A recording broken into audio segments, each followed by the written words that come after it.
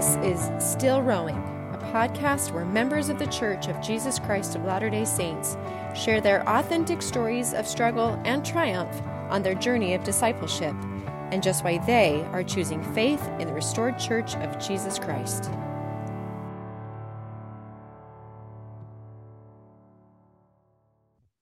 Jeanette Kilpack was born and raised in Utah and is the second to the youngest of 9 kids.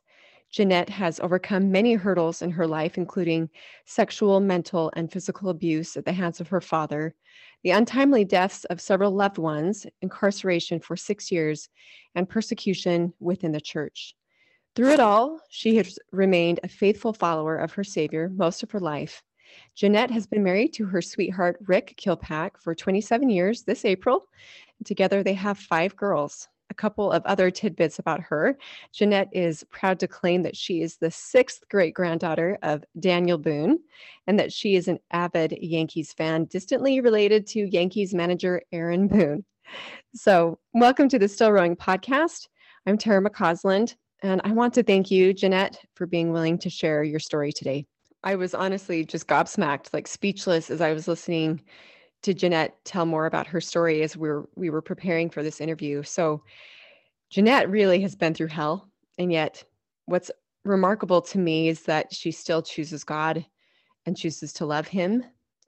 And Jeanette, people like you just confirm to me what I am becoming more and more sure of, and that is that faith is a choice. So I have no doubt that our listeners will learn a great deal from you. But to get started, I know I mentioned a little bit of this in your bio, but tell me a little bit about your home life growing up and what that was like. Sure. So as you said, I am second to the youngest of 9. I have 4 brothers and 4 sisters, and all of us, to one degree or another, were abused by my father.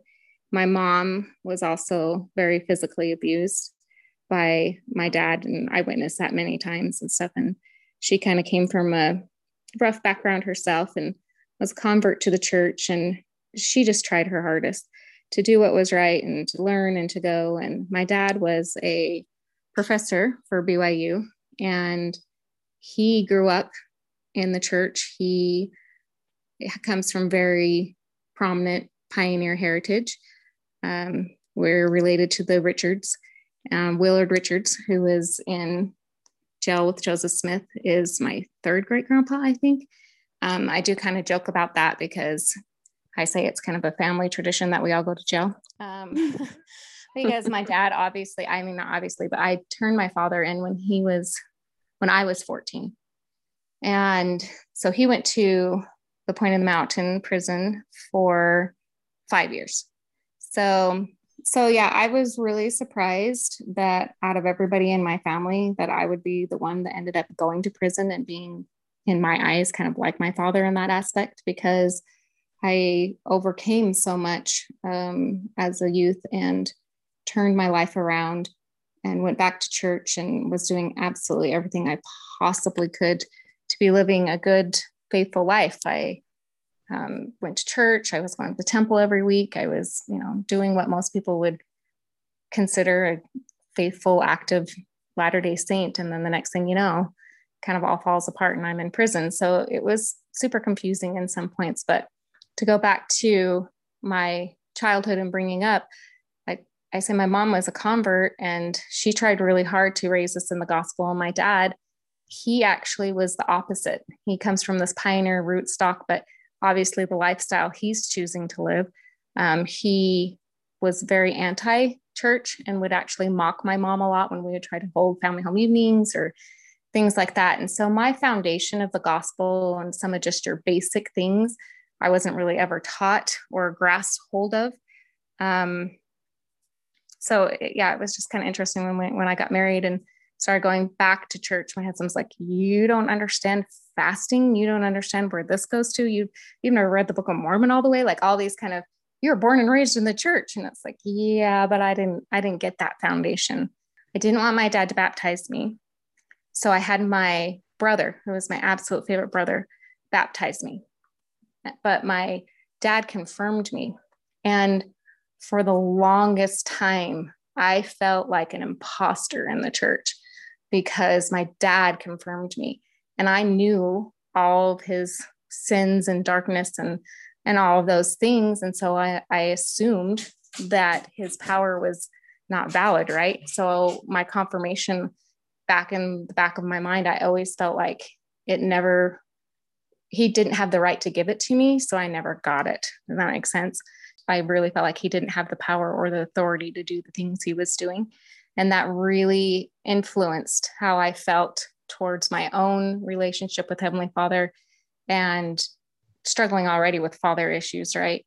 And that did make my self-worth and my closeness to the church, and which then kind of relates to the Lord, struggle. I struggled with that for a really long time until I got a greater grasp on how God really works and works through imperfect people.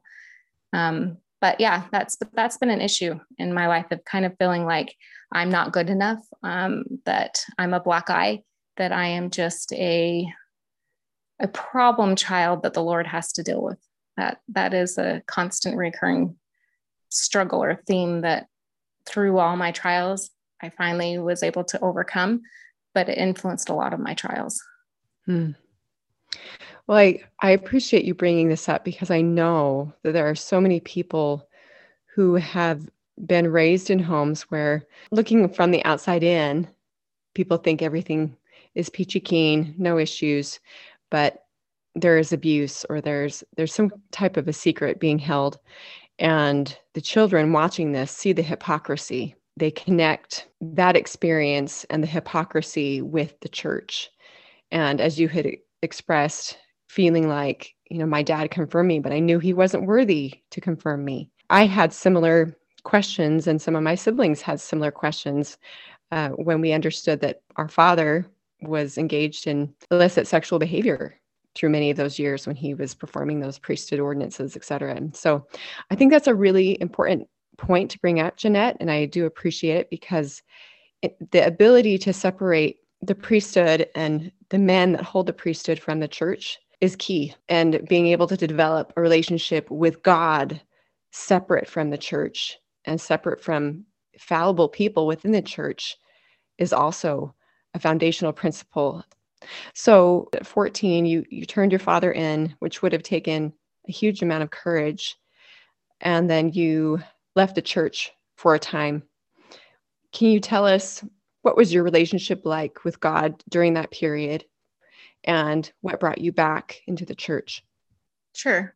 Yeah. So it was really, really difficult. And like you're saying, that whole separating man and from the church is really hard. My siblings, like I say, I'm second the youngest of 9. And I think I could say maybe 3. Sometimes I guess you could say 4. They would probably say more. Are actual faithful, going to church, not struggle with the gospel. And the rest of them have just really had a hard time. My sister had her name removed because she can't separate the church from God and Christ and that relationship. And my dad was a BYU professor, very well known in society, high up in BYU.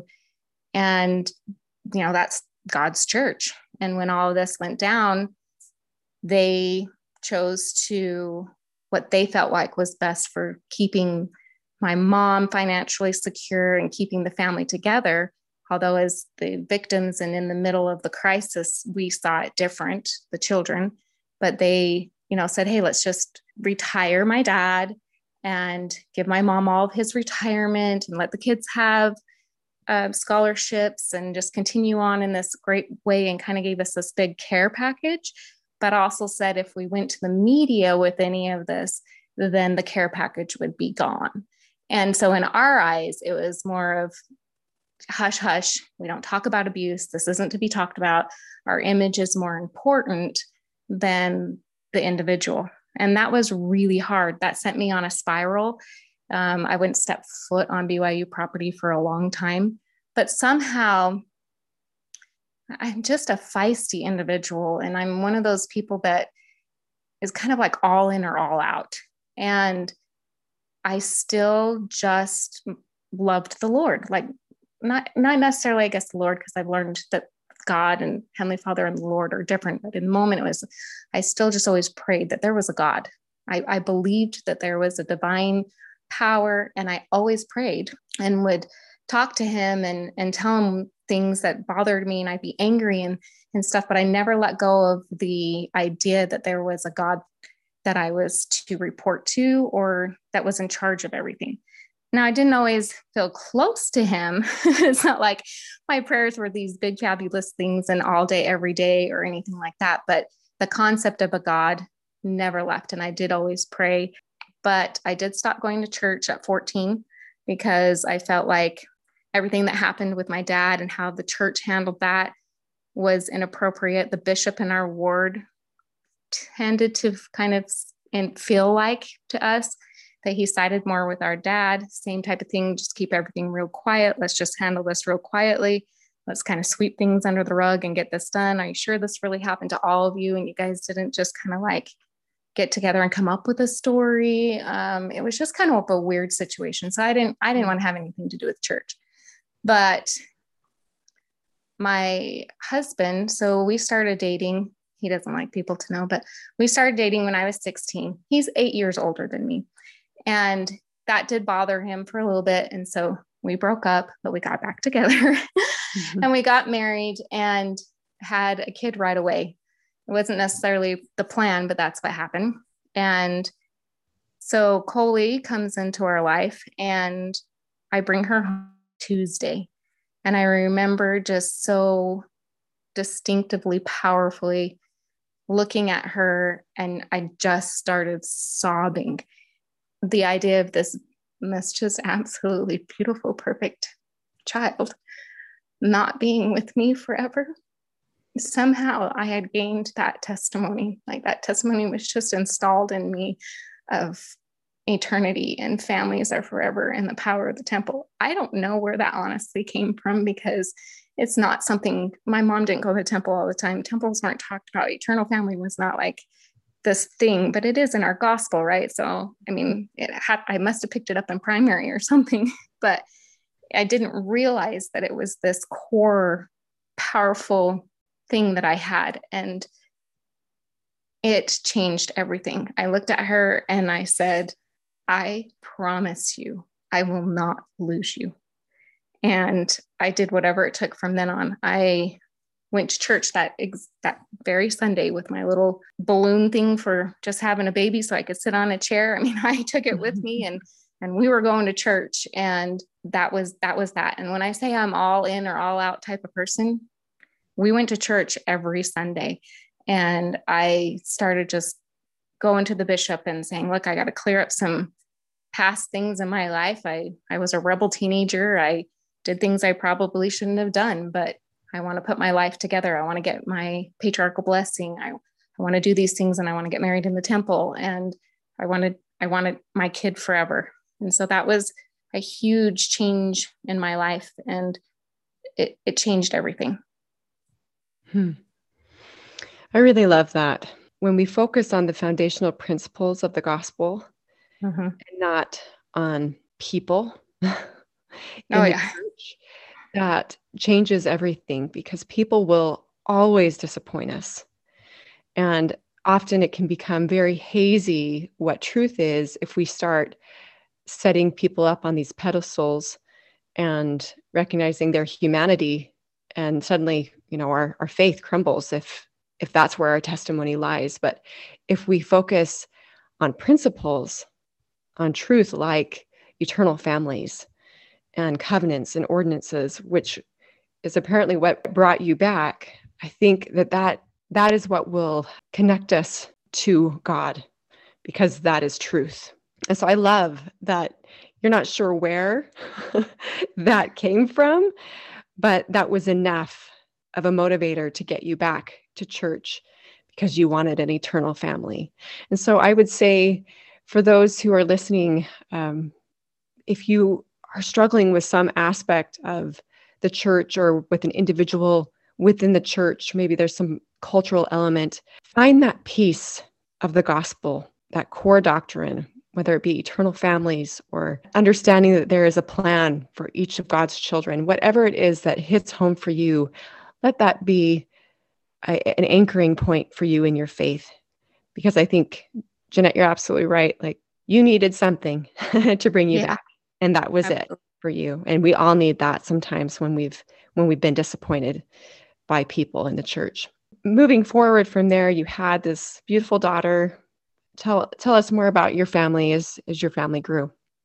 So we had Coley, and it had been a couple years and no other children, but I wasn't necessarily, worried about that per se, because having a big family wasn't a desire of mine. I'm young.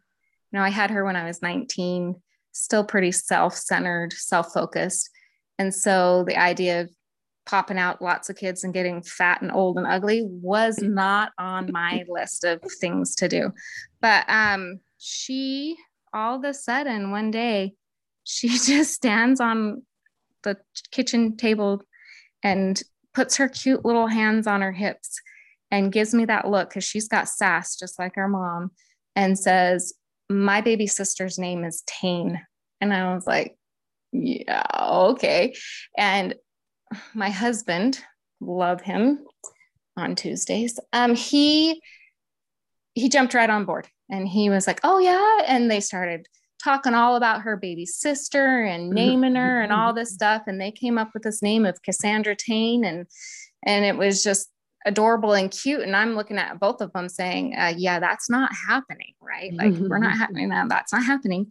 But it did, start the wheels churning in my head about kids and things like that. And next thing I know, we're still not having kids. So I start looking into adoption, and I look at doing foster care, so that you bring the kids in and then adopt through foster care.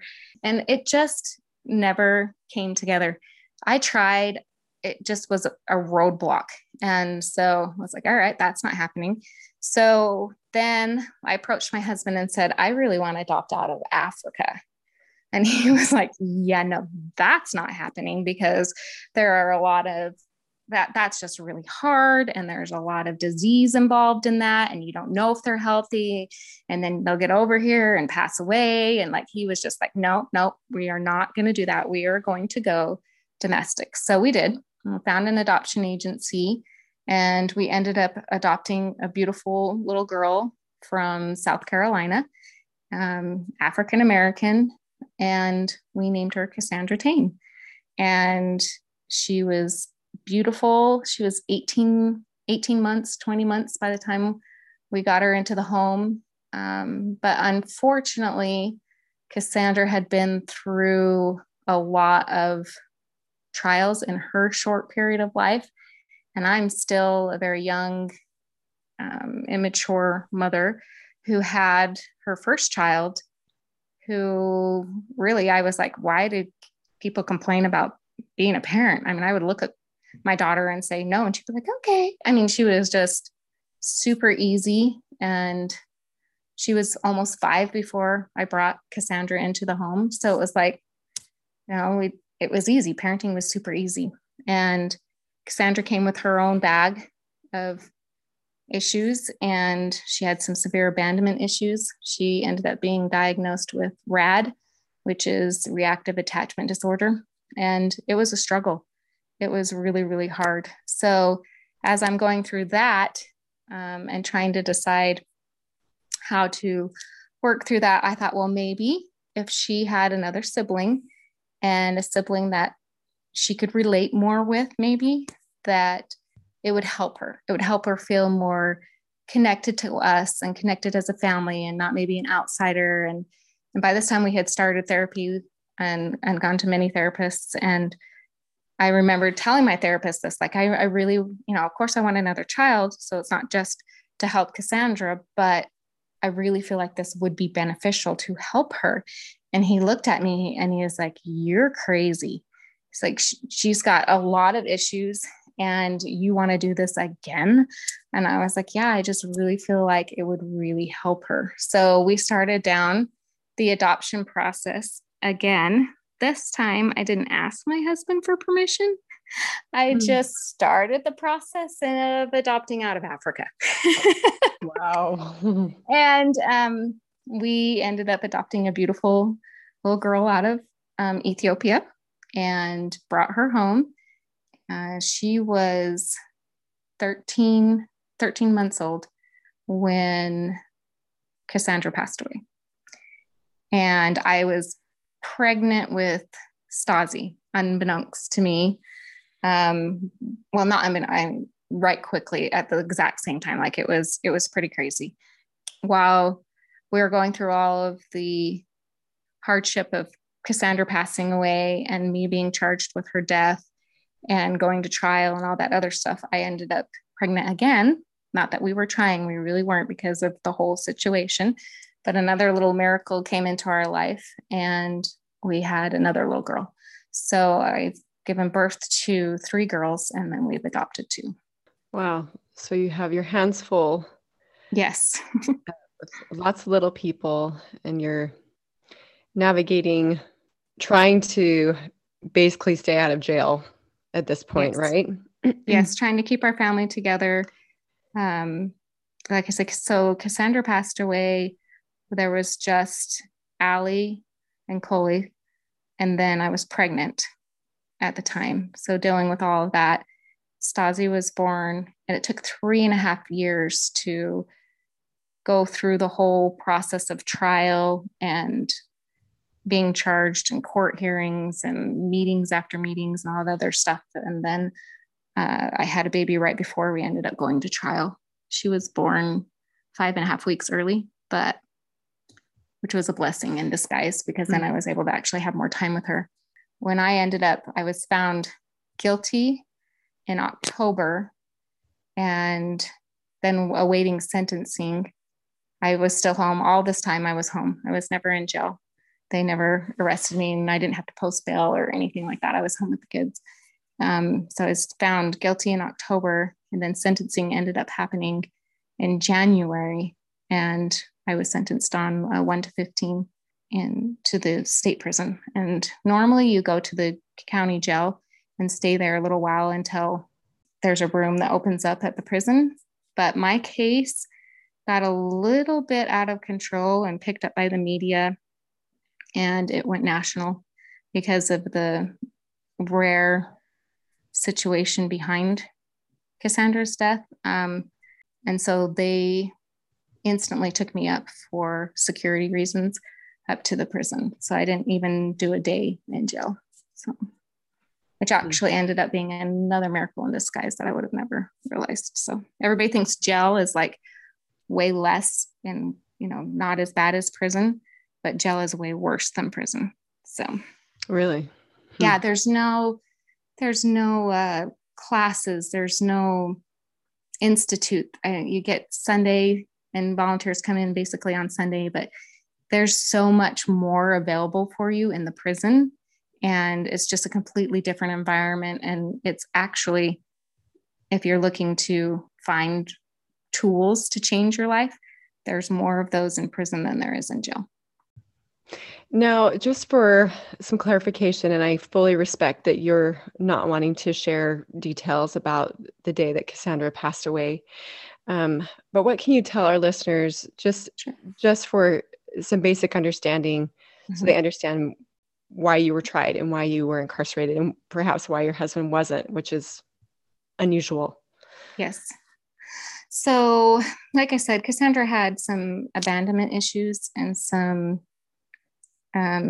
bonding issues because she was abused as a child and came from a background that was a little rough too, which I was not aware of when we adopted her, which wouldn't probably have changed a thing in my decision anyway. But so I kind of went into it a little blinded and naive and just really felt like if I just loved her enough, that everything would be great and it would all work out. You just have to love them. And while that is true in one aspect, I didn't have enough skills and coping mechanisms and my own issues, my own lack of self-worth, my own lack of purpose to be able to take the constant attack of motherhood that would come from this situation and handle it with grace. And so I struggled. I struggled a lot with the issues of being constantly rejected by my daughter. That's part of the reactive attachment disorder. The main caregiver really struggles with, or the child struggles with the main caregiver because they have this deep fear of abandonment that they don't even realize it's really subconsciously. And so they sabotage relationships so that they're in control of the abandonment at all times. And so she would reject me and just leech on to other people and love them. And kind of almost, it would seem to me she was not doing this, but in my weakness, it would seem that she was purposefully trying to make me see how much she loved everybody else besides me. And that just kind of really went towards some of my own core issues that I picked up from being abused myself. And so there was a struggle. We went through a lot of therapy, got her into some therapy that tried to work with, they were actually certified with the state and tried to work with all this stuff. And their advice was horrendous. But at this point, I really, with all my heart, once I told you before, I'm all in or all out type of gal. And they were telling me, this is this, and this is this. And if you want to save your child, and if you want to give her a chance of being normal and happy and healthy, and you will follow step by step everything we tell you to do. And I was like, sweet. Yeah. Like, I'm on board. And unfortunately, a lot of that was very unkind behavior that is easily to be done overboard too much. But Cassandra passed away because over time her sodium levels lowered. And the day that she passed away, I gave her a significant amount of water, and not as much as the court said I did, but a significant amount. And it caused that sodium level that had already been lowering over time to be too low. And she passed out. They didn't realize that her sodium was low. Long story short, between the medical field and myself, there were so many things that played into her death. We could have easily filed a lawsuit, which we were told to many, many times, against the medical staff for how they handled her sodium level. But it all ended up just getting pinned back on me because I made some really poor choices in how to handle her behavior. And it was not kind and loving and patient.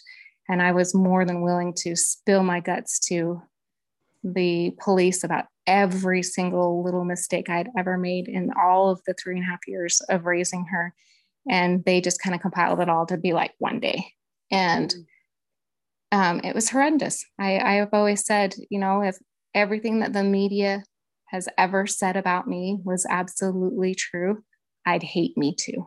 And it's just not. It's not the situation that happened. And she ended up dying from hyponatremia, which just means her sodium level got too low and fluid just went throughout her entire body.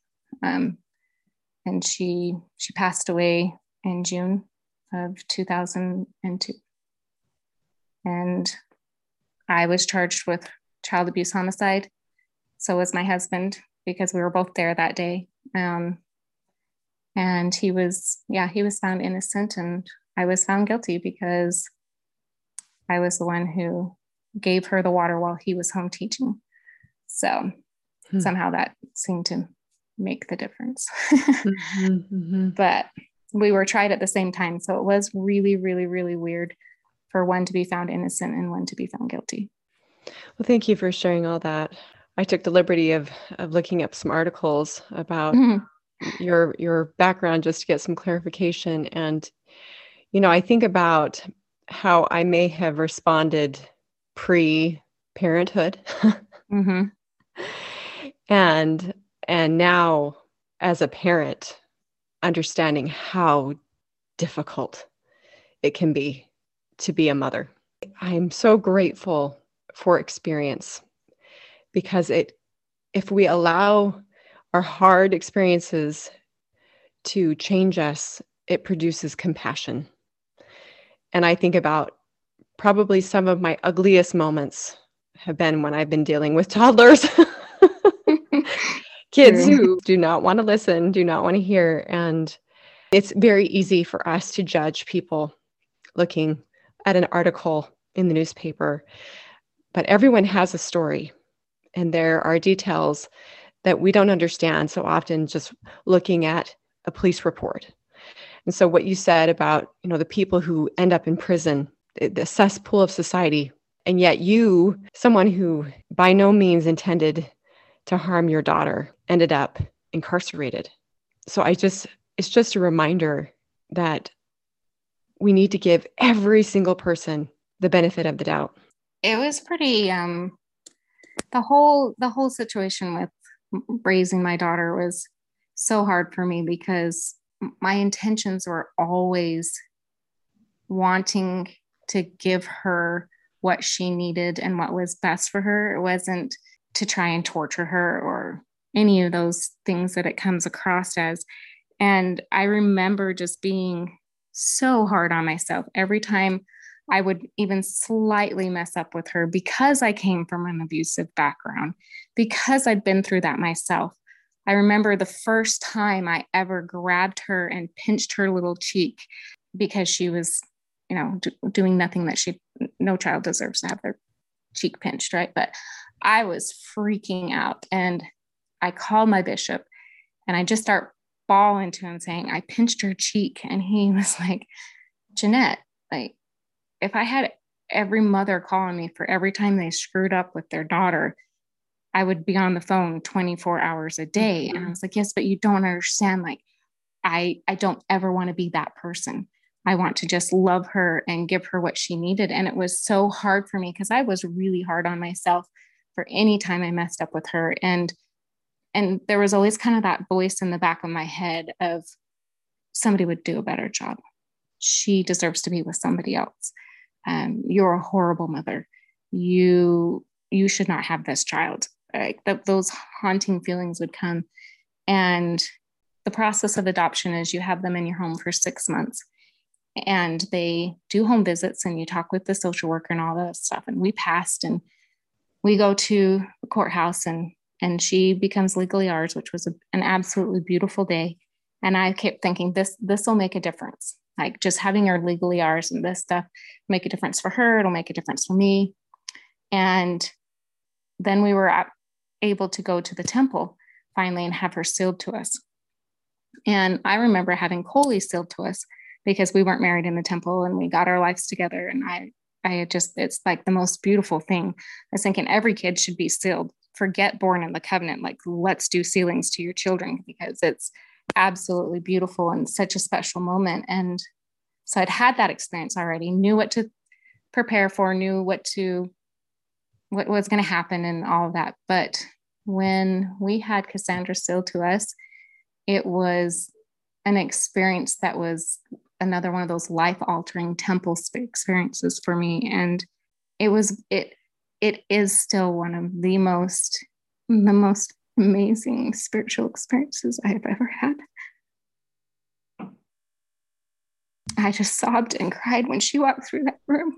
She had so many angels with her, and she was so beautiful. And the spirit was like pea soup. It was so thick in there. And nobody in the room had a dry eye. And it was just so, and like I said, I've been through this before. It wasn't the same. And I'm just sobbing and I'm just holding her and then telling her how sorry I am for not always being the mother she deserved. And the sailor comes over and says, I feel very impressed to let you know that the Lord is very pleased with what went on here today. And honestly, it was that moment because I had friends and neighbors and my own mother-in-law and people that didn't understand the trial and the hardship that I was going through and my desire to be a good mom and to help overcome this struggle of my own and Cassandra's struggle, that those self-doubts would come back in, that I shouldn't be her mom. as somebody else should, that I needed to give her up because she deserved better and she deserved more. And I would remember that day in the temple and that witness that the Lord gave me, that she was mine and that I could do this. But I just needed to have faith and to trust and to move forward. And I could do this. And so I would try again the next day and I would fail. Until the time that she passed away, I failed every single day. But I tried really, really hard to do what would make her happy and what would help her. Well, I think that every parent listening can appreciate the struggle of trying to do, probably it's the hardest job in the world, to be a parent. And when you're dealing with an adopted child who has so many challenges, as it sounds like Cassandra had, I hope that those who are listening, that there is some compassion. Because as I said before, I thought I was such a patient person until I became a mother. and my most ugly moments have been when I've been trying to parent difficult children, or moments where they have been challenging behaviorally. And so again, a reminder to look upon others with compassion and to have the ability to draw on our own experience enough to recognize that most people are just doing the very best they can. And it may not look very pretty from the outside looking in, but moving on with your story, you've been charged. Mm-hmm. And tell us about your experience in being incarcerated. You end up being in prison for 6 years. Correct. I know that you, as we talked earlier this week, you described some of the miracles that took place there, almost as if you were meant to go to prison, which like Joseph of Egypt, which I hate the idea that anybody would be meant to go to prison. But will you share with us some of those experiences? Sure. So here I am, like I said before, I've put my life back together. I'm going to the temple as often as I possibly can, trying to seek help and comfort and guidance. I do all the things that, typical member would do. Go to church every Sunday. When we go on vacations, I'm going to church every Sunday. And I find myself all of a sudden, instead of in the temple, I'm in prison. And it was pretty hard for me to wrap my mind around, because my dad went to prison. And as I said before, the cesspool society goes to prison, right? And I'm not one of those people. I'm separating myself from that concept. And what happens is, when you first arrive to prison, you go through what's called intake. And they take you in and they weigh you and get you out of your street clothes and put you in your uniform and go through a bunch of stuff, fingerprint you. I'm sitting in the waiting room for that on a bench with this other girl, and I'm just sobbing. I am sobbing hysterically. I am terrified beyond terrified. And she's kind of calm and collected, and she just keeps looking over at me. And I tried to take deep breaths and stop bawling like a baby.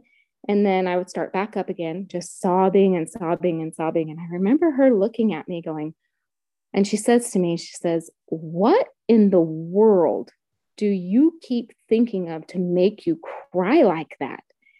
And I could only get out my kids before I would just started sobbing hysterically. Again, my youngest is 5.5 months old and my oldest is 10. And they're my everything. My kids have always been my everything. And it was just unfathomable for me to be there. And so then and you hear stories, right? You watch TV, you hear stories of how horrible prison is. And I'm there for child abuse homicide. That's like the bottom of the charges of going to prison, right? Next to actually molesting children. And so I'm terrified of what's going to happen to me when I'm there. The intake officer lady is super sweet to me, tries really hard to keep me isolated from the other girls that are coming through intake, and just trying to make this transition as kind as she can without breaking any of the rules. And in fact, she gave me a chocolate cookie, which I come to find out later is breaking one of the rules. But I had little things like that, like officers always looking out for me. The exact same day I get put into what's called receiving and orientation. And that's a building where you only get out for 1 hour a day. Food is just slid under the door for you. I'm in lockdown, can't make phone calls, you can't have visits until a room opens back up in what's called population. And an officer calls me down and takes me into the supply room. I'm like, oh, here it goes. Like, I'm going to get beat. And he just looks at me and he's like, I just want you to know that none of us, all of us officers, have read your file. And none of us believe that you should be here. And should you need anything, you need to let us know. But he did it very discreetly, because me being friends with cops also is not a good thing for my reputation in prison. And I'm already being threatened. I have lots of girls that have come up to me when we have our hour out saying I killed somebody with a baseball bat. Lots of threats. I was terrified to eat the food that would come under my door because I figured it was poisoned. I was blessed to have my first roommate to be actually a member of the church, and she got a Book of Mormon for me, which I was just super excited for, that I could just read and keep myself in that. And she was super sweet, super safe to be with. That lasted a week, and then she left, and she was like, you know, Jeanette, you're going to be okay. And we haven't even had a fight yet, which isn't normal. I'm like, going, what? She walks out and it's lunchtime. They shut the doors because they bring the trays to you. And they let us out to go get our trays for lunch. And this one girl comes out of one room right next to me, and this other girl comes out of the other room right next to me, and they start going at it.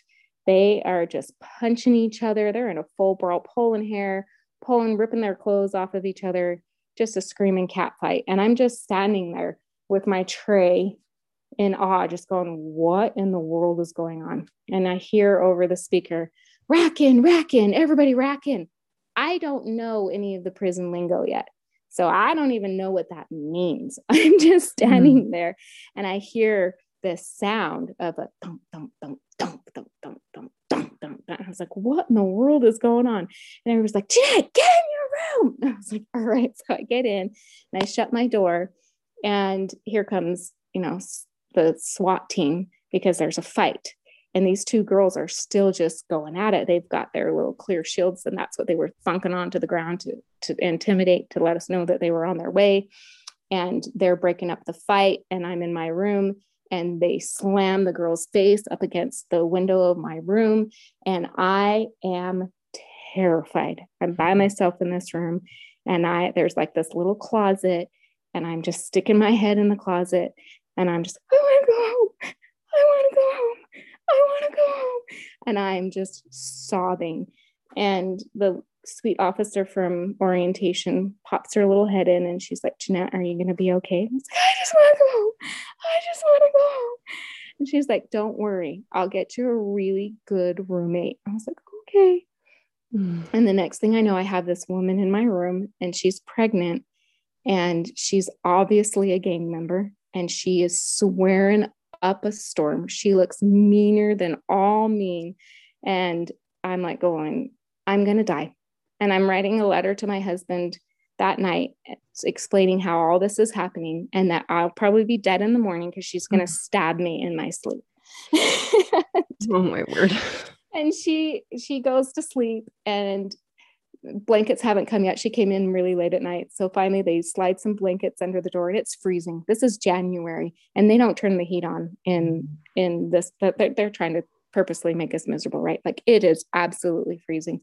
And they slide that in, and I'm like, she's pregnant. Like, I can't just let her sit there shivering to death in her bed. So I hop down off my top bunk and I grab her blankets and I slowly lift up her head and stick one under her head for a pillow and hurry and throw the other one over her and jump up on top of my bed and just start praying. Please don't let her kill me. Please don't let her kill me. Okay, that's like, my first week in prison. Oh, my word. And then you fast forward, which there's other things, but you fast forward to a couple weeks, month before I'm leaving. And I've been there 6 years. I've been the unit coordinator. Which it means I've been running my building and working with the deputy warden and all the cops in the building and everything to run our building, and given great trust and power. And 2 girls get into a fight. And one girl is banging the other girl's face on the railing, and they're fighting over the microwave. Stupidest things they fight over in prison. But anyway, and they're all like, rack in. And of course, by now I know what that means. And I'm sitting there going, you know what? Forget this. I am not losing all of this happening. Like, you lose privileges. We get locked in for a couple hours, like all of this stuff. I was like, nah, this isn't happening. This girl doesn't deserve to have her face beat into the pole. No. And so I walk over there and I peel the 2 of them apart. I take the one girl and I chuck her into her room and shut her door, look at the other one and say, get in your room now. And she goes in and shuts her door. And then I go in and shut the door in my room. And I'm just like, so, big difference from the 6 years. And then all of a sudden I'm like, oh no, what did I just do? Because if you interfere with a fight while you're in prison, you go to what's called max while they investigate the fight. And when you're in max, you get nothing. Like, you get out once every 3 days for 15 minutes to take a shower, chained to the shower. And so I'm sitting there going, I've got a visit today. I've just lost all my phone calls. I have just messed absolutely everything up right before I'm going home, just beside myself. And all of a sudden I hear kill pack to the window. I was like, oh, here we go. So I go down there and the sergeant's like, kill pack, do you realize what you just did? And I was like, well, yeah. It's like, I had to explain to the investigating officers as they're going through the videos and they're like, who is that? They just split up this fight. And he's like, that's just kill pack. Like, she's okay. I had to talk my way out of not sending you to max. Okay. What did we learn from this? Wow. I'll never touch anybody again. But it's those little blessings like that. Like, I had so many times where the officers would protect me and watch over me, but so much great growth from entering prison to when I left prison. It's pretty crazy. So. You had spoken to me about your first 3 years. You were trying to appeal so you could get out earlier. And you had kind of a change of heart after your first 3 years. Can you tell us about that experience? Because, here you are in prison. All the officers there say they don't believe you should be there. I'm sure you don't believe you should be there. What were your feelings toward God at this point?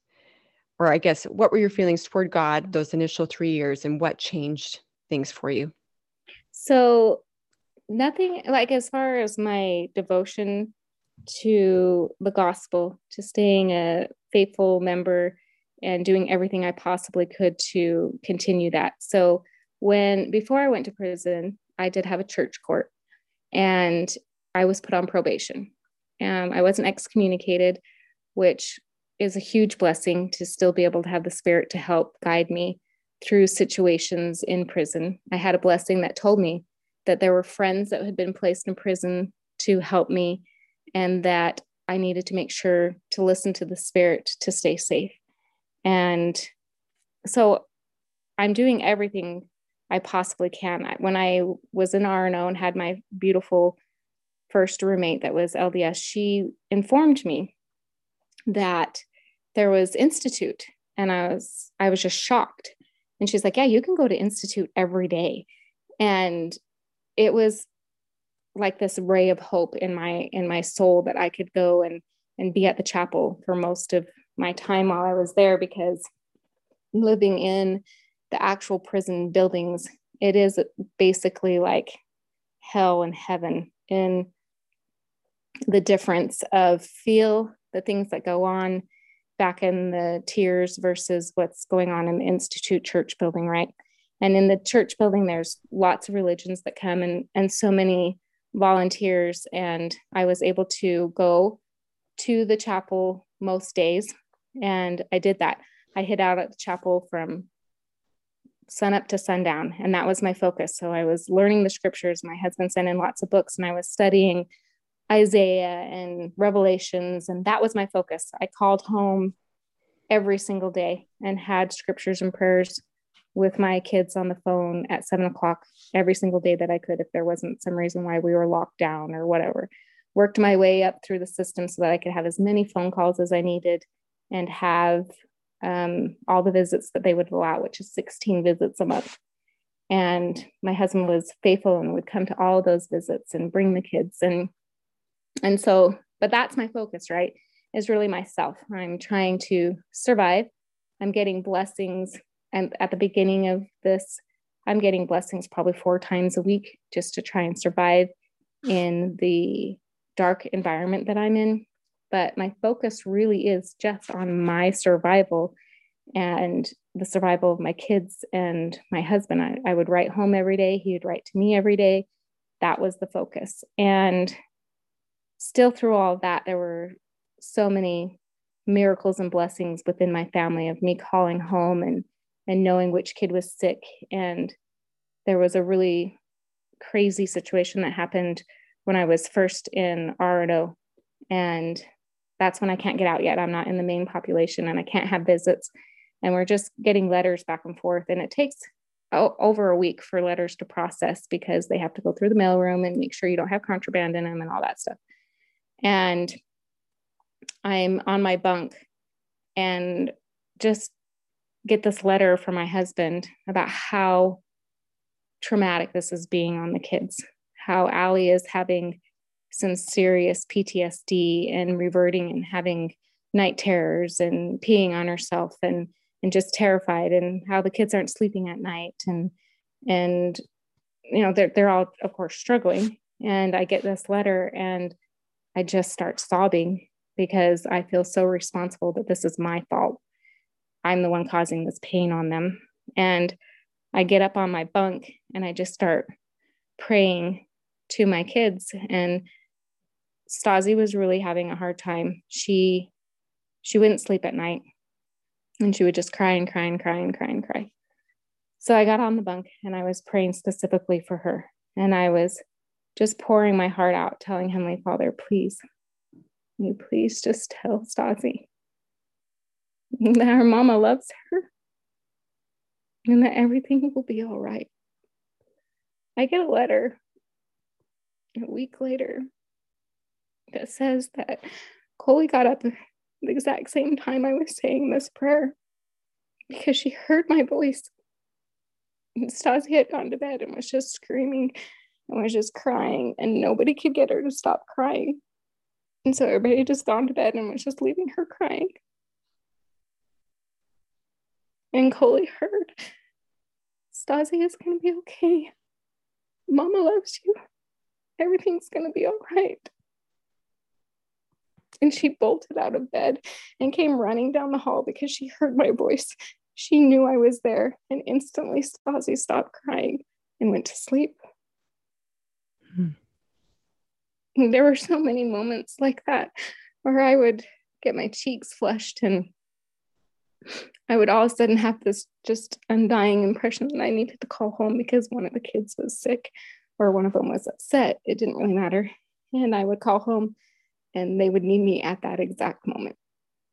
But that's the first 3 years. Like I had so many, 3.5 years, so many miracles of little things like that. And we're doing an appeal, and the appeal is to overturn my charge.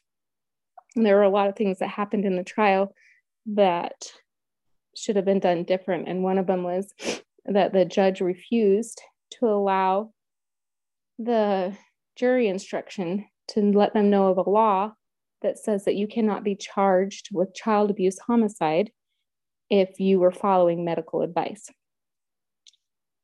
And the judge deemed that I was not following medical advice because it was therapy. It was a mental issue. And so she did not send that instruction back to the jury.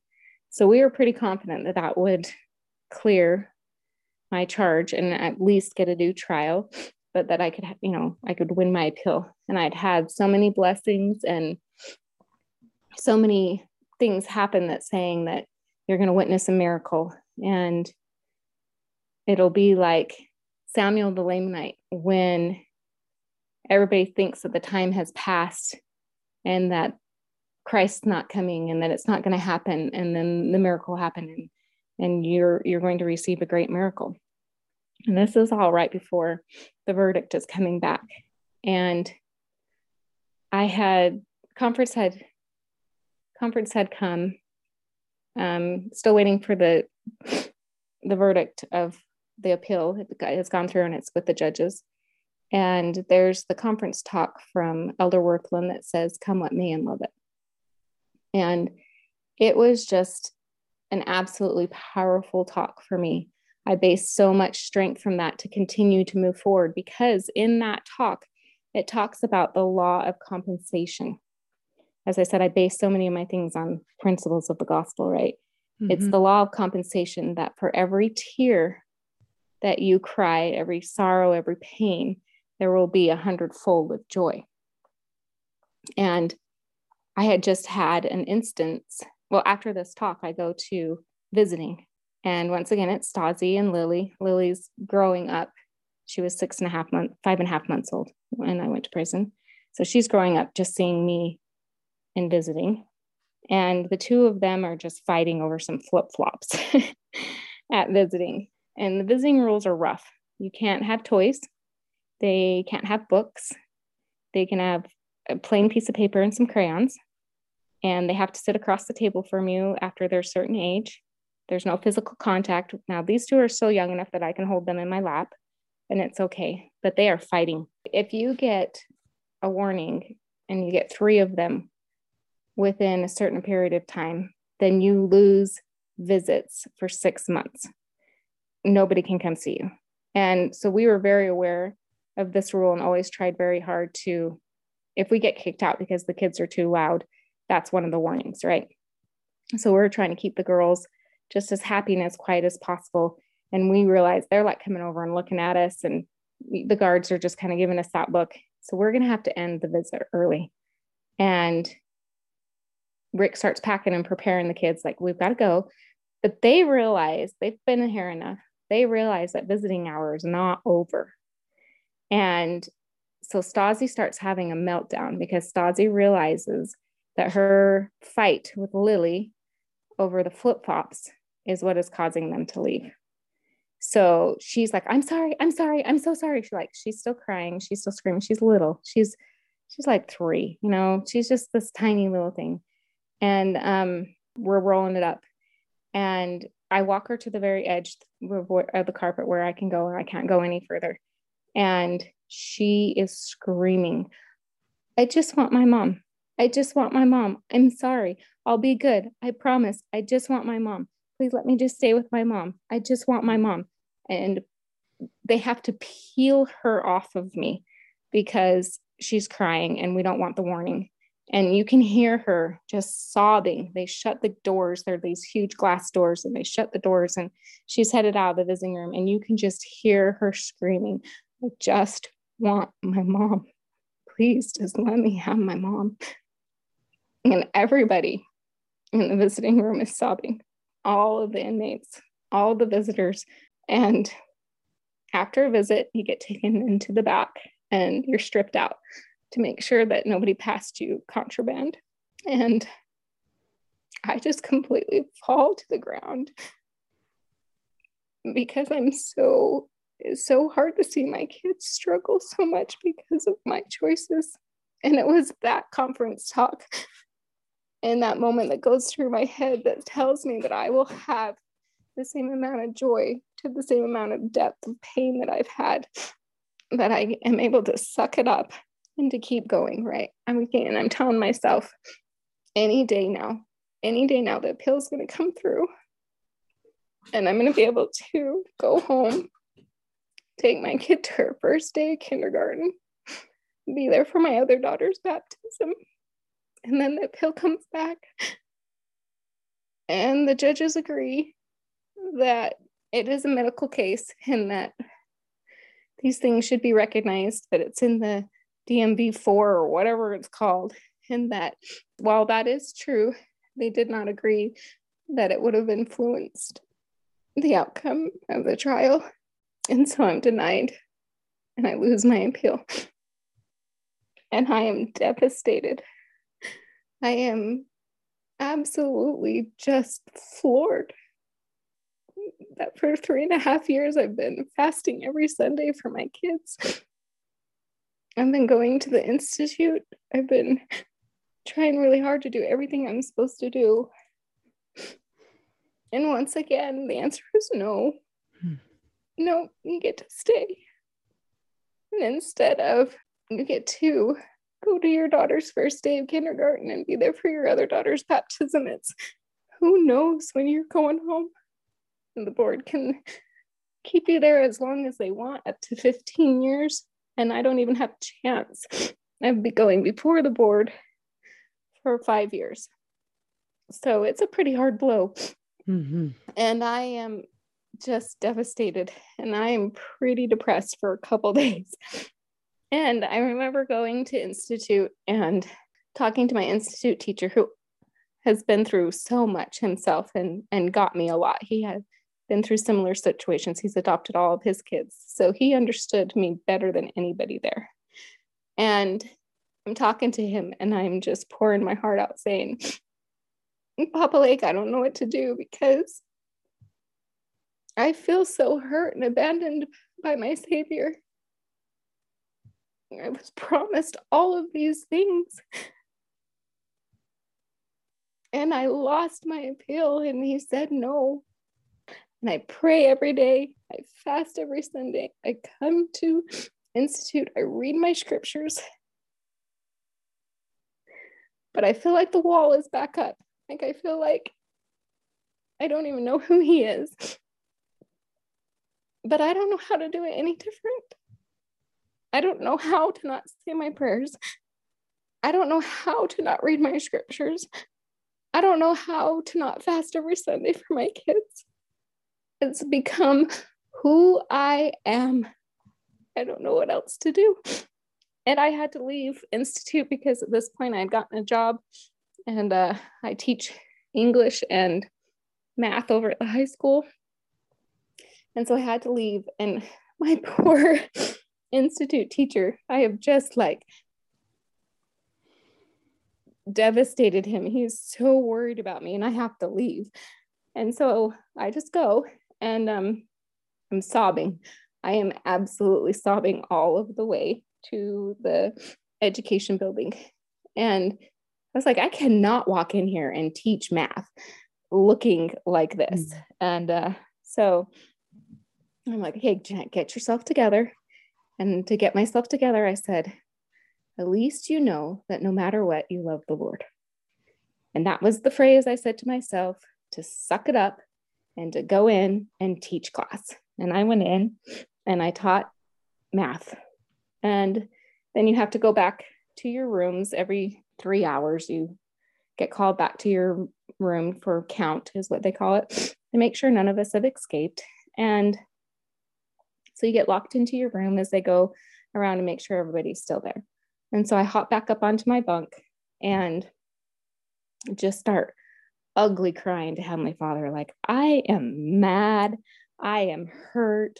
I am so angry. I am so disappointed. And I am just telling him, I'm just so blunt honest with him about my feelings. And all of a sudden, he reminds me of my phrase. He was like, you know that no matter what happens, you will always love the Lord. That's all you have. And all of a sudden I was like, that's all I've ever wanted. I've always wanted to be that daughter that loved the Lord and served the Lord. And no matter if another prayer was never answered, another blessing was never received, and I would still pray to him and sing his name. That's all I have. That's huge. It is so life altering for me. And it was just all of a sudden, this paradigm shift happened. I read a book while I was there that was called The Divine Center by Stephen R. Covey. And at the first of this book, I was like highly offended by him because it talks about being church centered, and it talks about being friend centered, and it talks about being family centered, and how being family centered, which is me at the time, about how family centered was none of these other centers were going to ever be able to be enough. That if those family is taken from you, if friends are taken from you, if wealth is taken from you, if these other centers in your life disappear, you will fall unless you are Christ-centered. And at the beginning of not understanding that it takes a while to get into this book and to what he's saying, I was like, you're an idiot, because family is everything. And that at this point in my mind is what has gotten me through everything. Not realizing that really it isn't. My belief in my center on families forever, which is a true principle of the gospel, and the principle of compensation. Those two principles are what have gotten me through. But those principles are based on Christ and his atonement. That's what has gotten me through all of this, and not realizing that, me thinking it's my family that has gotten me through this. And it did this whole huge shift for me, going, if Christ is the center of my life, then just like my favorite conference talk, come what may and love it, I can do that. I can love whatever comes my way, because in that, the only reason why anything is happening in my life is because the Lord loves me enough to help me grow and to help me to become like him. What manner of man ought you to be, even as I? He was the most perfect individual, and yet he was hated and persecuted way more than I was. And so it shifted. Things changed. I finally started looking out of myself, looking out from my family and my little circle of protection that I was trying to keep. And I could see the girls more and the women that needed that love. And I mean, of course, at this point, I had been helping girls with their scriptures. And here was this crazy girl who went and had prayers and scriptures every single morning with her kids, and was always going to the chapel and hiding out at the chapel. And like, they knew that who I was and what I stood for. And all of a sudden, my heart was more, how can I help them? It wasn't always about my own pain, but I still had those moments, like when my kids were really sick or something, too, I would miss out on a baptism or something like that. Of course, I would have a bad day or be sad, not a bad day, but be sad and try to push through those things. But it turned towards so much more service, and that I could look out amongst myself and help others. And at that time, a really important person in my life ended up being found guilty. I mean, I didn't know her before, but ended up coming to prison. And she had a hateful crime that people don't like. And she came into prison. And had I been in a situation that I was before, where I didn't focus on other people, it was more my trials and my struggles, I would not have been there for her. And she needed me. She was also a very strong member of the church before everything fell apart in her life. She had served a mission, and her dad was a huge church official, and it was a big deal. And she'd been excommunicated and didn't have the Spirit, and she needed somebody. And I just wrapped my arms around her, and we became close friends. And I taught her the ways and helped protect her, and just, it made a lot of difference. I would not have been able to give myself to her had I not had that moment of change, of looking past myself. You had a Job moment, Jeanette, where you had been stripped of everything. It seems like such a natural instinct when everything that we love has been taken away from us, where we would want to just curse God and die. Mm-hmm. And yet, again, as I was saying at the beginning of this podcast, here you have this choice to make, that you were denied the appeal, and it could have seemed at that moment that God had forgotten you, or worse, that there was no God. Your existence had no meaning. Some people choose that direction, but for you, in that moment, you said, no, I choose to believe, and I choose to continue to love God. And, I just find it fascinating. The more stories I hear of people going through some of the hardest experiences of their life, and in that moment of choice where they could go one way or the other, and those who choose to hold on to faith, and how God will continue to work in their lives for good. And you wouldn't think that God would be so present in prison, but he can get through those walls. And I love your story so much because it's a reminder to me and to, again, all of us, that none of us have sunk too far or too deep to be beyond his love and his concern and his care. And the tender mercies continued for you in prison, and you were a tender mercy to others in prison. And so maybe you can just summarize quickly some of the things that, because you were there, what were some of the things that you were able to change in the prison for good to make it a better experience for others who were incarcerated? So starting simple, there would be, of course, women that would come and just have gospel questions, hurt, pain, whatever was coming on that they didn't understand. The same thing, God's done this. If God's real, then why are there children that suffer? Why are pain, so much pain in these women in their lives? Most of them, so 99.9% of every woman in prison has been abused. When I found that out, there's just a common thread. Women are abused and you have a tattoo, and that's just how it is. And so there was always questions of excommunication and the painfulness of this or that and whatever. And I was able to sit with these women and to talk to them and to teach them the doctrine of love and why God does some of the things that he would do. And it would be so incredible to me because the Lord would just pour these words into my head and out my mouth. They were definitely not from me. And all of a sudden, these things would just spill out.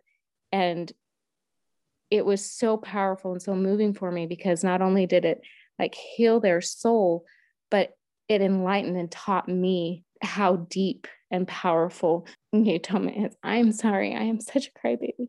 You're just fine.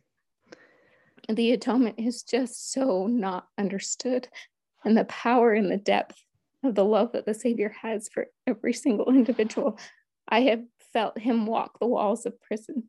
Now, not necessarily in prison, in the buildings, his spirit is there, but in the Institute building where it was set apart, we talk about it's incredible that the Lord's there. There is a spirit in that chapel that is just so undeniable. And it was my haven. And it was so hard for me because I would run and hide there. And I realized when I needed to look out beyond myself that I had to stop hiding there. And I had to start spending more time in the unit with these women that didn't go to that chapel. I had to spend more time in the dark. And I did not want to do that because I just wanted to be at the chapel. But I did. And I stepped back from being there all day, every day, to teaching high school, to teaching coping skills, teaching and coming up with a program. We had anger management and we had grieving and we had, there were so many classes we came up with. Parenting classes. Haha, that was the funniest that I'm in there teaching parenting. There was so many different classes in a program that we put because we realized that women are in prison for different reasons than men are. And the women need coping skills, and they need to be treated with kindness and an opportunity to heal and to move on, to not be repeat offenders. And one of the biggest problem is that most of the women there are mothers. And there's a statistic out there that if one of the parents goes to prison, that there's an 80% chance that a child from a home of a inmate will end up being an inmate themselves. And that was painful for me because I was one of those numbers. My dad did go to prison. And then it was evident that it was true because you had generations of women here who their parents and their them themselves and now their child. When I first came to prison, and there were so many women that were pregnant and giving birth, and I just was horrified at the fact that any judge would ever send a woman pregnant to jail or prison, and then realizing that they actually will get medical care, because when they're not in prison, they're on the streets and they're doing drugs and they're being raped and they're being beat, and that prison is a safe haven for them. Kind of changed my thought process there. But you see this generation. And so we started, there was an old class or an old program that was called Family Psych. And they would allow a therapist to come in and a family member to come and meet with the inmates and do like this therapy thing. But that program had failed, but the funding and the like base kind of thing for that was there. And I had heard rumors of this family psych program that no longer existed. And so I was disgusted with how the women are treated with visiting and their children and all that other stuff. And so I wrote up a proposal and took it to my captain and listed all these things and the problems with the visiting the way it is, the need for women to be able to connect with their children and have a healthy relationship with their children, which needed to happen while incarcerated, because you can't just go from all to nothing and nothing to all without, like, it just doesn't work. Like, I pulled up tons of studies. I had my husband send in and look up things for me. And I came up with this proposal. And I took it to him with a long list of supplies that we would need, people that would donate, the toys and all this stuff, like a huge list, and put it through a proposal system with him. And he just laughed at me. He's like, this is never going to work. But he allowed me to do the proposal, and he approved it, and he sent it forward, and it got approved. And so we changed Family Psych to be a parent reunification program so that children could come and be in an environment where there's a therapist so that nothing inappropriate could happen, but that the kids could come and sit on the floor with their parents and play toys and have physical contact and to do homework and to work on reunification so that a bond could be developed, and that people that just had a baby would actually still be able to see their kid and different things like that. So we started that program. Like I say, I was teaching tons of classes as far as conflict resolution and all those life skill classes. And I ended up only being at the chapel probably 2 hours a day versus 6 hours a day.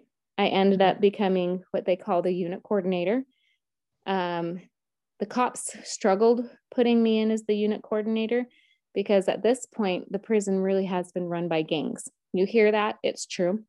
They have the lead gang members run the prison because it strikes enough fear in all of the inmates, and they know that dirty stuff is going on. They know that drugs are being passed. They know that fights are happening. They know that inappropriate relationships are happening. They know all those things are happening, but things run a little bit smoother because there is an intimidation of behaving to a certain degree, right?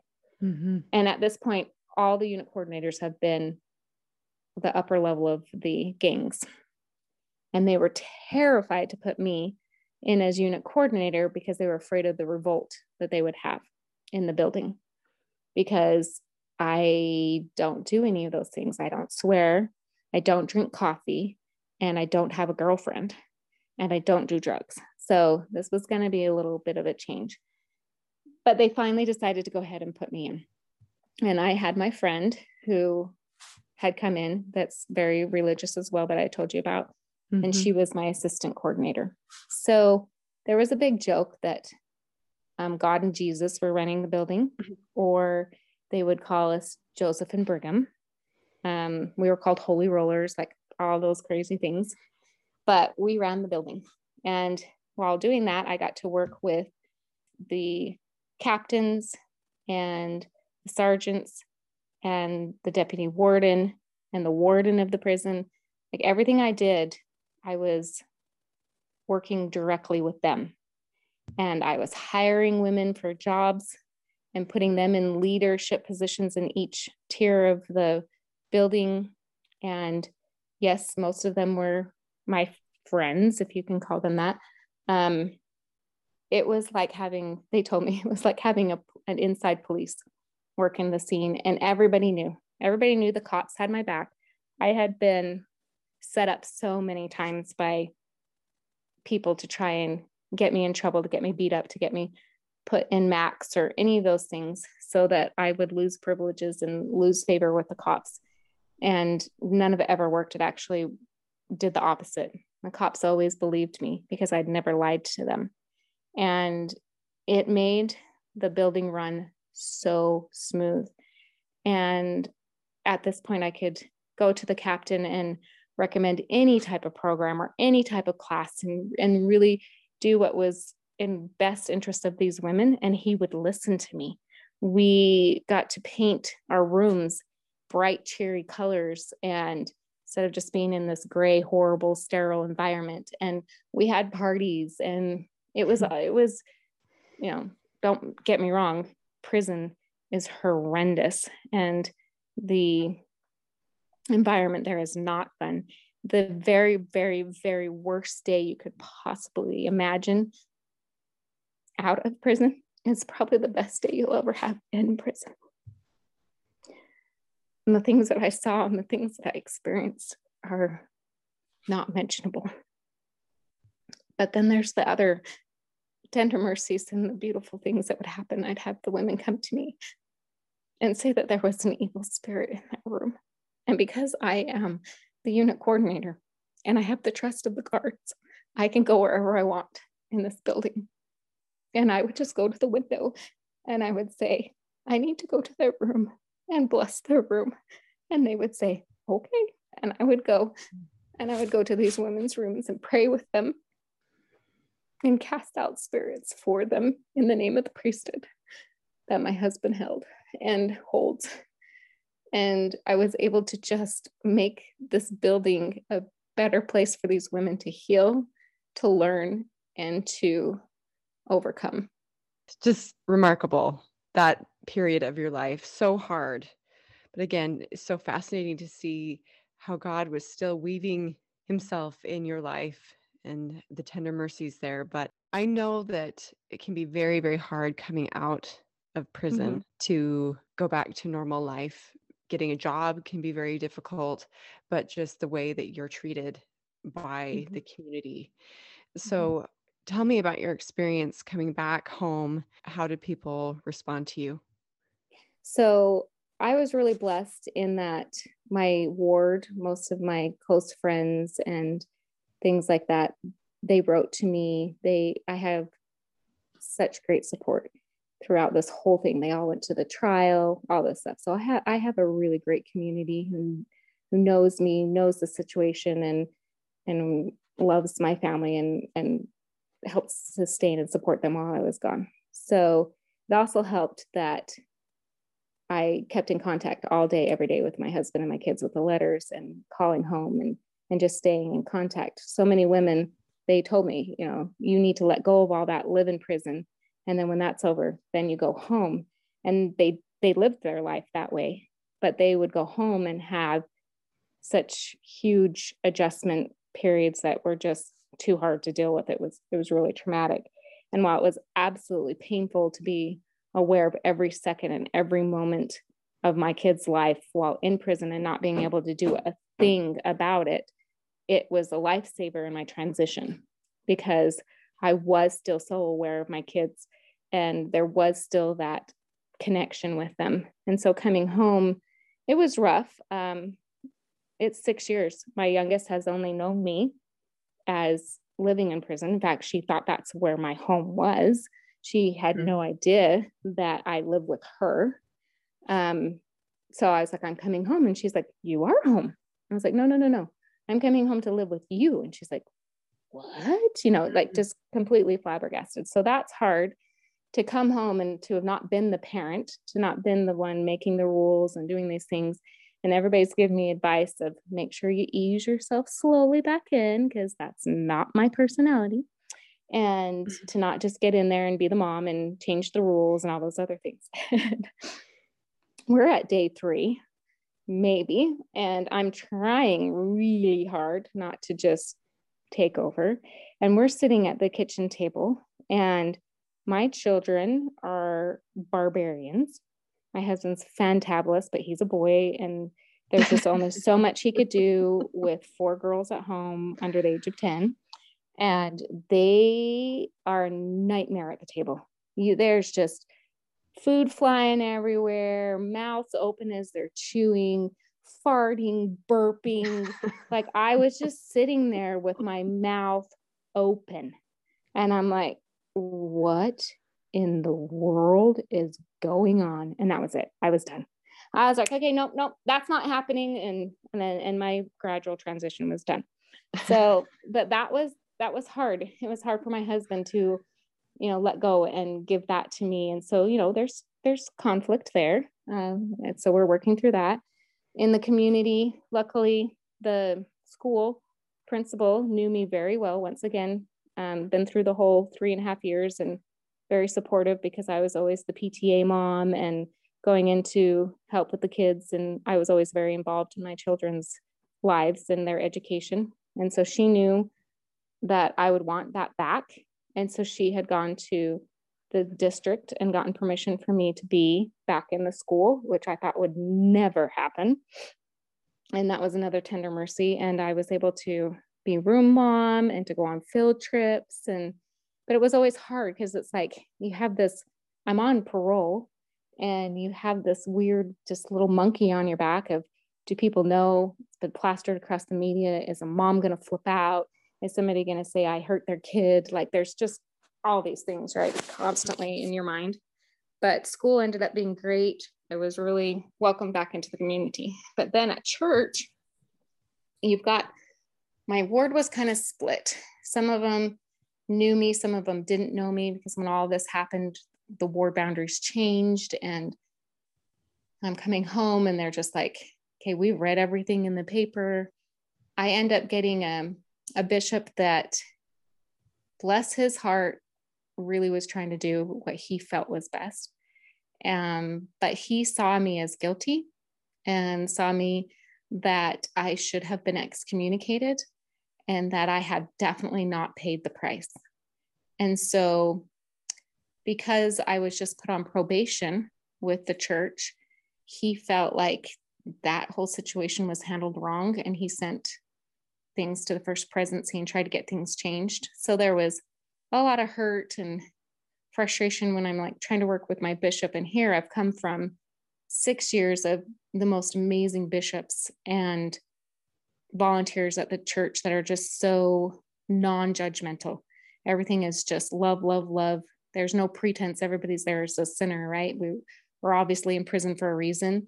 And these volunteers were just the most amazing people you've ever met, and non-judgmental. And to come home to a bishop that really felt like things should be different was really hard. And I had to have permission from the First Presidency to come off of probation, but with the church. But I'm on parole. And so my bishop feels like as long as I'm on parole, I shouldn't be able to come off of probation with the church. So he's not willing to submit the paperwork or even move forward with the idea of me being able to come off probation to get my temple recommend back, to hold callings, any of that stuff. And So I'm really trying really hard to work with him, but it's very painful. Finally, after I put in with my parole officer to get off parole after a year, and they denied it. They were like, nope, and she can't reapply for 30 months to come off parole. And so I'm like, great, I'm never getting off parole. And so I'm never getting back into the temple. And I go back to my bishop and I explain this. And he's like, well, I'll think about it. Like maybe because you were denied parole and we were thinking that you being on probation, he said, I was figuring you being on probation for at least a year would be at least something, and that I might consider letting you off. And so gracious of you. And so at this point, it's been 18 months of me being home, and I'm still, paperwork hasn't been filed, and I'm just want to get back to the temple. And my mom has passed away. It was her greatest desire to be back in the temple with me. And so it was really hard that she had passed away so close to me coming home, and I still was not be able to go to the temple with her. So finally I go to my stake president and I'm like, look, I just pour my heart and soul out to him. And he says, okay, let me see what I can do. And the next thing I know, the bishop is pulling me in and said that he feels inspired that we should start my paperwork. Yes. But little do you know, I went somewhere and talked to somebody because he did not tell him. But anyway, so we start my paperwork and it comes back and he's like, just warning you, it's probably going to take a couple times of doing this before they'll let you off probation. And I remember getting a phone call from the stake president letting me know that they've cleared me and that I can go back to the temple. And it was in March and I was up in Park City and I just sobbed and sobbed and sobbed. I was just so elated that I could finally go back to the temple. And my husband and I had this tradition that for our wedding anniversary and for Valentine's Day, we always go to the temple and do sealings or a session. And we really feel like on Valentine's Day, we do the sealings because then we're renewing our vows. And on our anniversary, we'll go do a session and we'll just pick a different temple and go do a session. And so our anniversary is in April. And I found out in March that I was going to be able to go back to the temple. And I was so very excited because that meant I was going to be able to go to the temple for my anniversary. And so, I mean, it was so very hard. Some of the things that I continue to face with my bishop, because even though I got my temple recommend back, I couldn't have a calling with the youth. But if I was volunteering or I was invited to go do things with my children, the stake president said, then I could attend these activities. And so I would. And then he decided that was too lenient. And what was the point of me being on probation if I could still go hang out in Young Women's? And I was just like, with my annotation and all this stuff. And I was like, you're missing the point. This isn't to go usurp your power. This is just so that I can be a mother in Zion and be with my kids and have these experiences. Like I wanted to go on Trek and be with my kids. And he was like, nope, you can't do that. So it was really, really hard that here I'm getting tons of support in the society at school and all these things that you would think would be more likely to say no. And my church is saying, no, we don't trust you. You're a black eye. We can't take the risk. The church's name's more important than your need to be a mother. These are the feelings and the thoughts going through my head as I'm constantly being rejected. And it was a really, really difficult time. And so I remember just coming home from one of my appointments with the bishop, just sobbing, looking at my husband and saying, if this happened to anybody else in our ward, in our church, if people were treated like this, they would never stay.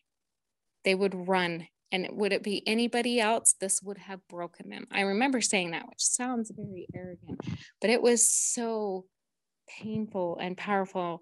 And I just looked at him and I said, I am not going to allow human error to take away what I know is true. Because as much as this man, who is just a man, is trying his hardest, I'm not going to rely on him to decide my worth and to decide if Heavenly Father loves me, because he really is just trying to do his best, just as I'm trying to do my best. And, I completely understand that after everything I've been through, that I never want to judge somebody else and their motivations and why they do what they do, because the Lord knows better than I do. And he's just a man. He's not the Lord. He's not the Savior. And I don't need to rely on him for my self-worth. It's that divine centerpiece again, right? Yep. Which is so key. And I hope that as people listen to this, because I know so many people who struggle with the church because of an individual or individuals who have mistreated them. And it could be a family member or a bishop. And it's so important to be able to keep your focus on the Lord and your testimony tied to him. And then no matter what other people choose to do or say, you'll be able to withstand those fiery darts. The fiery darts never stop coming. I mean, since I got home, like I say, my mom died, my kids just trying to put the pieces back together and adjust and heal from the trauma. You can't heal from trauma when you're in the midst of it. As I tell my husband, you can't bail all the water out of the basement when it's still raining and flooding. It's not going to work. But when we finally were home and able to start healing from the trauma, it's amazing how much trauma there was. And our kids are amazing. You would never know at this point, but we're 9 years out. One of my daughters attempted suicide, and since I've been home, and there's just been a lot of trials and a lot of heartache, and it never ends. But if you are centered in Christ, that's your strength. You know that you can do this. You know that you can find that ability to continue forward. I know that no matter what the Lord throws at me, that it's in my best interest. That was something that was so hard for me to overcome, because I'm a control freak, or I used to be a control freak, needing to know the answers, needing to know why this works this way, and needing to be in charge of everything because my life had been so out of control, being abused and stuff like that. I was a serious control freak. And so to have the gift that he has blessed me from all of this, to let go of that and to allow him to be in charge. I remember that lesson in Relief Society about the handcart companies and how they would say, there was that lesson that they were talking bad about the company and that they shouldn't have done this and they shouldn't have done that. And if they would have only done this, and really being hard on the decisions that were made. And one of the older gentlemen standing up and saying, "You speak of things you know not of." And that we died, and the things that we went through gave us the testimony and the experiences that we have. And I don't remember it exactly, but he's like, that's what drew us closer to God. And you have no idea what you're talking about. And I feel that with my experience that I've been through. Like, it's so hard for me because I would never have chosen this trial. If I could have my daughter with me, of course I would choose that. And so it's so very hard for me to know that the most horrific experience I could ever fathom is what gave me some of the greatest gifts of my life. That caused me to let go of my control issues, that gave me a relationship with my Heavenly Father that helps me through every decision in my life. That, I mean, I know my Heavenly Father more than I could have ever imagined I would ever gain in this life. And I love him, and he is everything to me. And I would not have had that if it wouldn't be for what I've been through. And the sacrifice that my daughter has given, and the blessing that she has given to me by being willing to come here and to teach me the things that I needed to be so that I could be like my Father in heaven and to have these blessings is really hard sometimes to wrap my mind around, because I would never ever do that. And it seems so weird to be grateful for something so horrendous.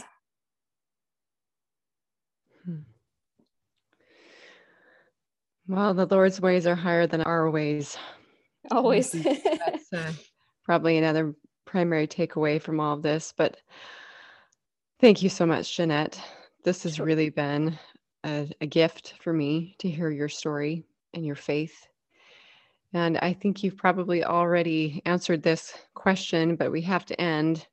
If there's anything you want to add to what you've already shared, why are you still rowing and choosing faith in Jesus Christ and his restored church? Because it is the truth of all things. It is the very fiber of my being. The love I have for the Lord, the truthfulness of the gospel, the power and the gift of the atonement, the peace and the love that it brings to my heart. I could not do with the things that I do. It floors me sometimes, and I look at my family and choices they've made and different siblings and things, and I go, I don't know how they function without this gift of the gospel. And it's not the people, it's not the church, it's the principles and the ordinances and the blessings and the power that come from the temple. And the temple is my everything. It is the center, because the center of the temple is Christ. And our ordinances and our blessings and our gifts that come from the principles and ordinances of the gospel, that's why I keep rowing, because I want that love. I want that peace. And there's nothing more motivating and more powerful to me than having the Savior as my best friend. Thank you so much. I really, really appreciate you.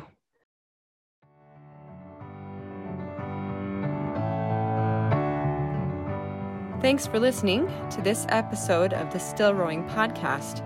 If you would like a little daily motivation to keep rowing, you can find me on Instagram at Church of Jesus Christ _SR_podcast and on Facebook at Church of Jesus Christ SR Podcast. Also, if you've been enjoying this podcast, if you would go to iTunes and leave us a rating and review, that would help us spread the word about Still Rowing. Thanks again for listening.